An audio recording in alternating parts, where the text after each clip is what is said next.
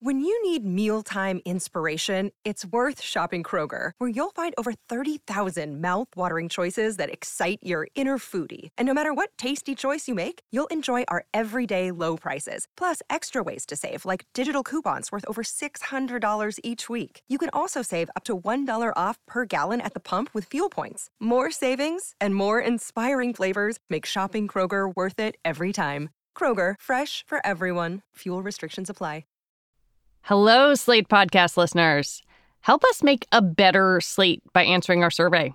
It'll only take a few minutes, and you can find it at slate.com/survey. All right, here's the show.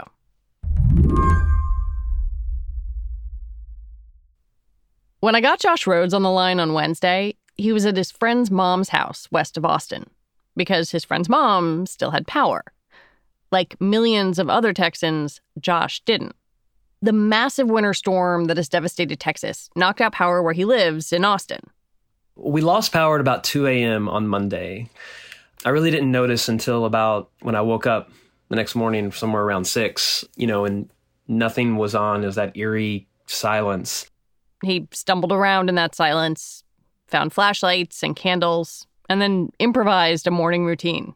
I do a lot of camping. I've got camping stoves, and we were able to make breakfast, and I found a hand crank for coffee where it was able to make coffee. And then we're just trying to figure out what's going on, when we're going to get power again. After more than a day of no power, the temperature inside Josh's house was hovering in the 50s. And Josh is comparatively lucky, given what other Texans are facing. People here, they're literally freezing to death. Can't get no propane to try to light up a heater. More batteries, more candles, We can't even find a generator. We can't find nothing. At least 16 people in Texas have died since Monday. Millions have been living without power or heat. Houston, Austin, and Fort Worth have all had boil water advisories. And hospitals are treating hundreds of cases of carbon monoxide poisoning as Texans try to heat their homes with grills or generators. And it's unclear when any of this will end. You posted this picture on Twitter of you working out of your car. Right. When did you make the decision or have the realization that you had to do that? Oh, it gets too cold to type. When your fingers are starting to freeze and, mitts don't help. Many Texans have nowhere to go and no one to turn to for help. And then there are others who, like Josh, have been improvising ways to stay warm. And this power failure is literally Josh's work. He's a researcher at UT Austin, where he studies energy. He also helped found a company that consults on energy issues for everyone from BP to the Wind Solar Alliance. And in particular, Josh studies something you may have heard about in the past few days, the Energy Reliability Council of Texas, known as ERCOT. The Texas grid is my specialty. And so I'm trying to gather as much information as I could to figure out, what's going on. And at the same time, trying to help people find places to go. And it was all the way up and down the street. I mean, you could see people's cars were running in their driveways as they're just trying to warm up, because that's the only thing we had that could do it. Today on the show, why the Texas power grid failed so badly, leaving millions of people in the cold and the dark. I'm Lizzie O'Leary, and you're listening to What Next TBD, a show about technology, power, and how the future will be determined. Stick with us.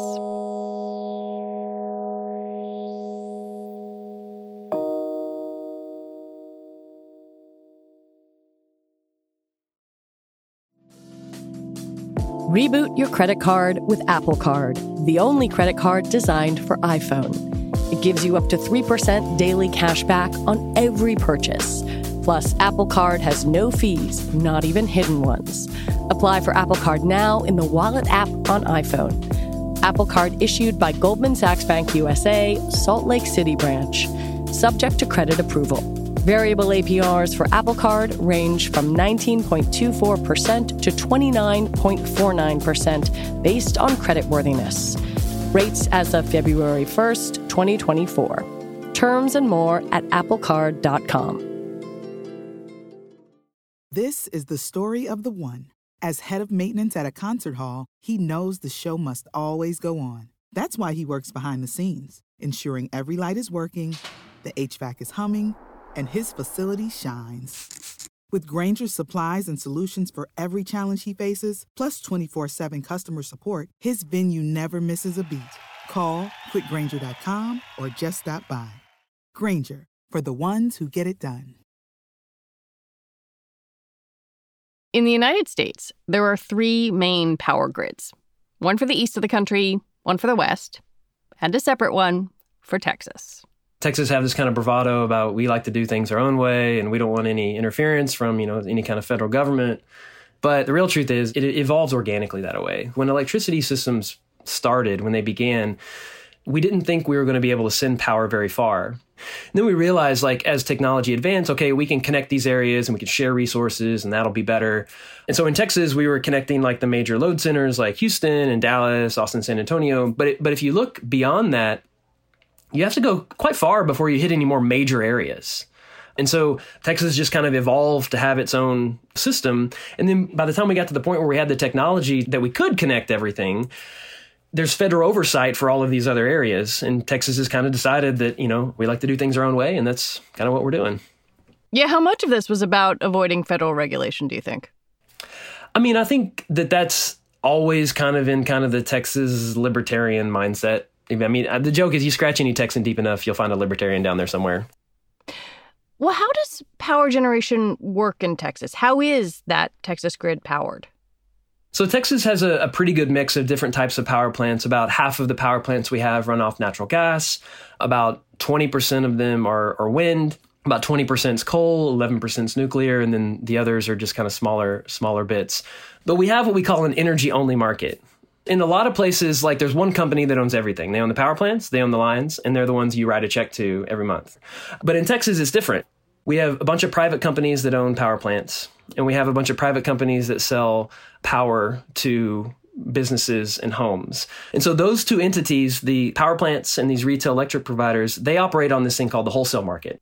The nonprofit that manages that market is ERCOT.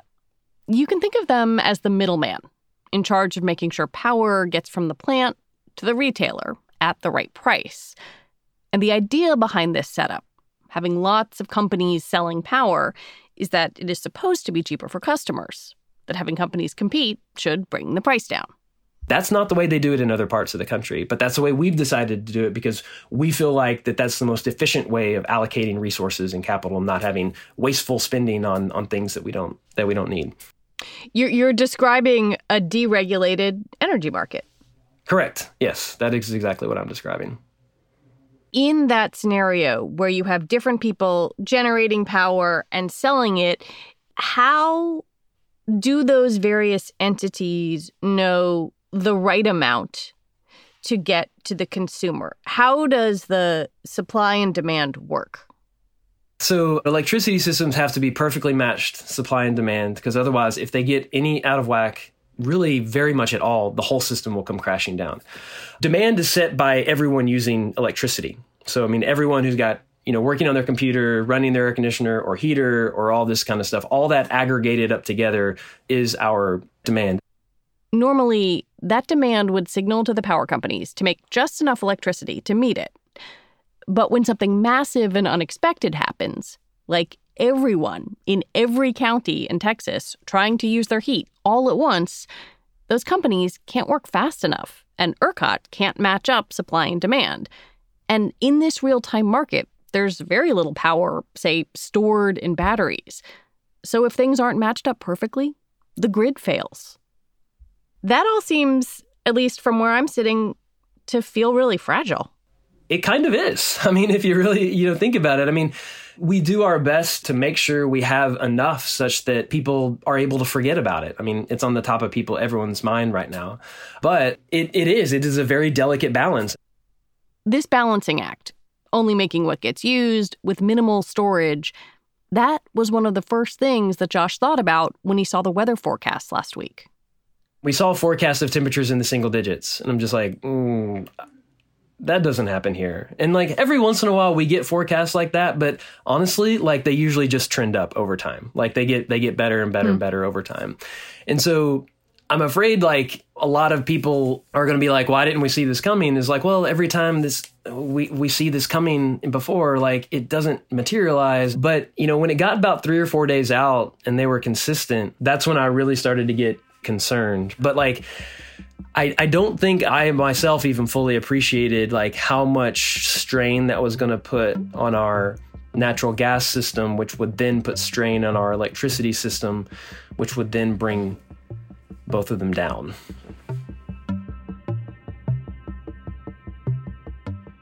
Well, let's go through that moment by moment. So the temperatures start to drop to these precipitous places. What is happening at that point for energy producers and for power operators? So there's a couple things that are happening. So demand is starting to go up because about 60% of homes in Texas heat their homes with electricity. And the other 40% use natural gas, roughly abouts. And so, as those temperatures fall and our relatively uninsulated houses are feeling that pressure, heaters start kicking on. Our houses are built for a 30-degree temperature differential in the summer, not a 60-degree temperature differential in the wintertime. And so not only are we demanding a lot of electricity for heating, but we're also demanding a lot of natural gas for heating. But about half of our power plants are trying to also consume that natural gas to make electricity. So to recap, houses needing electricity and natural gas for heat. Power plants needing that same natural gas to make electricity. One answer would be to pull more natural gas from the ground. But when everything is frozen, that doesn't work either. And that's where the power cuts come in. Josh says they were supposed to be rolling blackouts, brief shutdowns to spare the grid. You turn off everything except for the critical circuits, the ones that serve a hospital or a fire station, and then turn everything else back on after a little while. The problem is that when they turned on a lot of those circuits that are critical, they were just out. They didn't have anything else to do. Like they didn't have any more power to share. And so they've not been able to roll those blackouts like they're supposed to. And so I think that's really hard for someone to understand whenever you've got young kids and it's getting into the 50s in your house. And what do you do if you don't have anywhere to go? I mean, it's terrible. But I guess on some level, it's worse if the whole state's dark. Looking at some of the things that have happened, this seems to have hit marginalized communities, for example, particularly hard. I saw a quote from Bob Bullard, who's sort of the founder of environmental justice, saying, the history of our response to disasters is that these communities are hit first and have to suffer the longest. It sounds like what you're saying is critical places get their power, and then everybody else, often the people who can least afford it, take their lumps. Yeah, I mean, I haven't seen the maps drilled down like to the neighborhood level just yet, but to the extent that marginalized communities are located in areas that don't have what we would call critical infrastructure, yes, they would be the ones that have, lost power the most. If you're a customer and you're experiencing this, what do you know? Like, what's your awareness of what's happening? So, I mean, I think that's going to be one of the criticisms that will come out of this is like, as soon as they knew that rolling blackouts were not going to roll, they should have done a better job at telling people like, hey, we told you that these were going to be rolling blackouts, but we're not going to be able to do what you have to do. Because, yeah, if you're sitting in your house and you think, you know what, I can snuggle my baby for an hour, that's one thing, but not 3 days. Yeah, enough heads up would have been like, okay, now I can make plans to try to find someone who does have power, maybe who's on one of these critical circuits, who lives near a hospital or something like that. Then maybe I can make plans to try to stay in their guest room or on their couch or something like that, at least to have the heat. When we come back, how to make sure this doesn't happen again.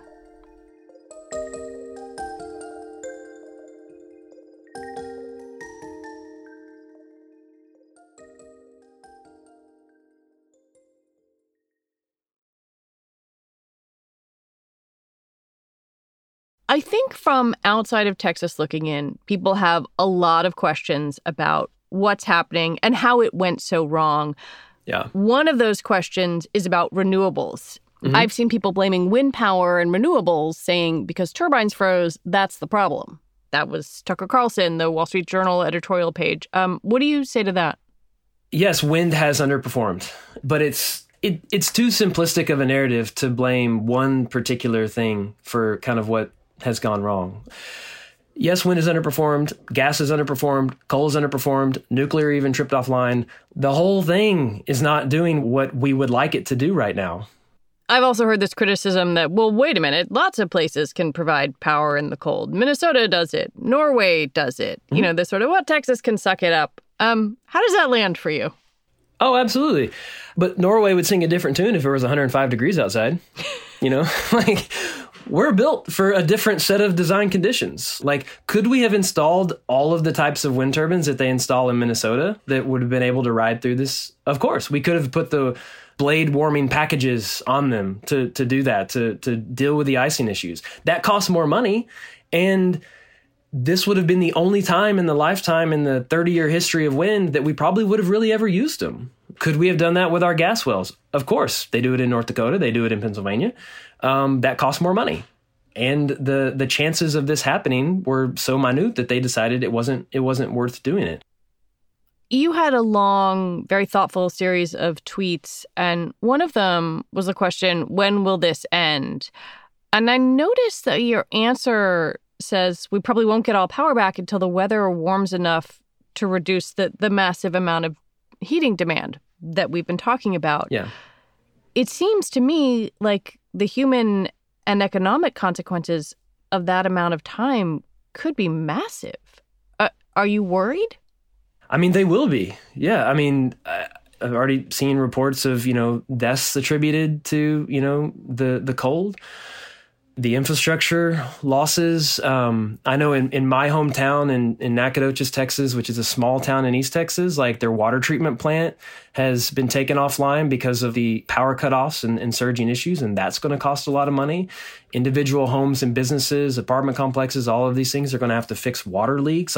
There's all kinds of things like that, and the costs are going to be huge. I mean, we're talking on the scale of a Cat 5 hurricane, hitting our coast, is like Hurricane Harvey that hit. Like, those are the numbers people are starting to throw around. And so that's, I hope that this spurs us to take a harder look at, okay, are we going to have more weather like this? Is climate variability kicking up a notch so much that we have to be ready for more extremes? Because if it is, and we don't want to have the result be what's right now, like, we're going to have to spend money.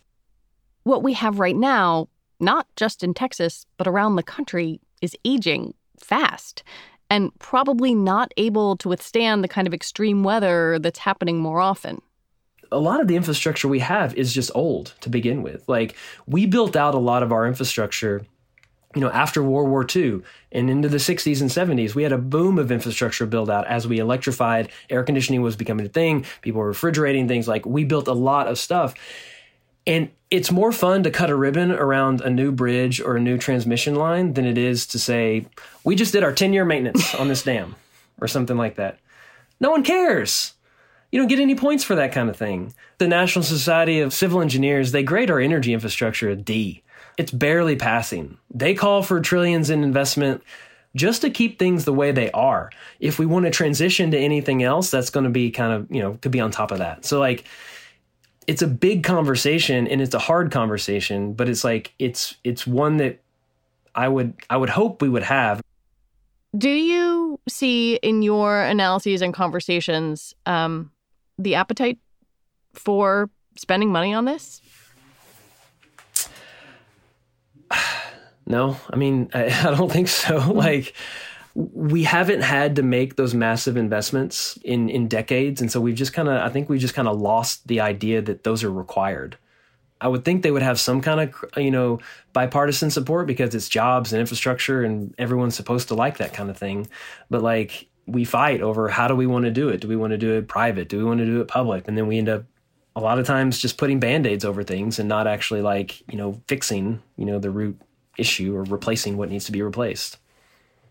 I covered Hurricane Maria in Puerto Rico and spent some time looking at their particularly outdated and vulnerable grid.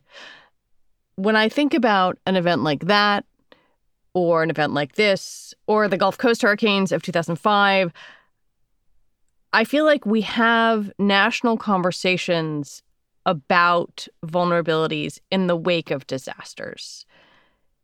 What needs to happen when we aren't simultaneously trying to get people fed and housed and in some kind of stable shelter? We have to do the hard work of doing the systems level analysis that looks at how do these massive infrastructures interact with each other. Our lives and everything that supply us energy and transportation and food and water and they're all so interrelated that we have to look at them all, because changes in one will change another. And so we need to have those hard conversations and do the hard work to figure out what do we need to invest in. Josh Rhodes, thank you very much. Thanks for having me. Josh Rhodes is the research associate at the Weber Energy Group at UT Austin.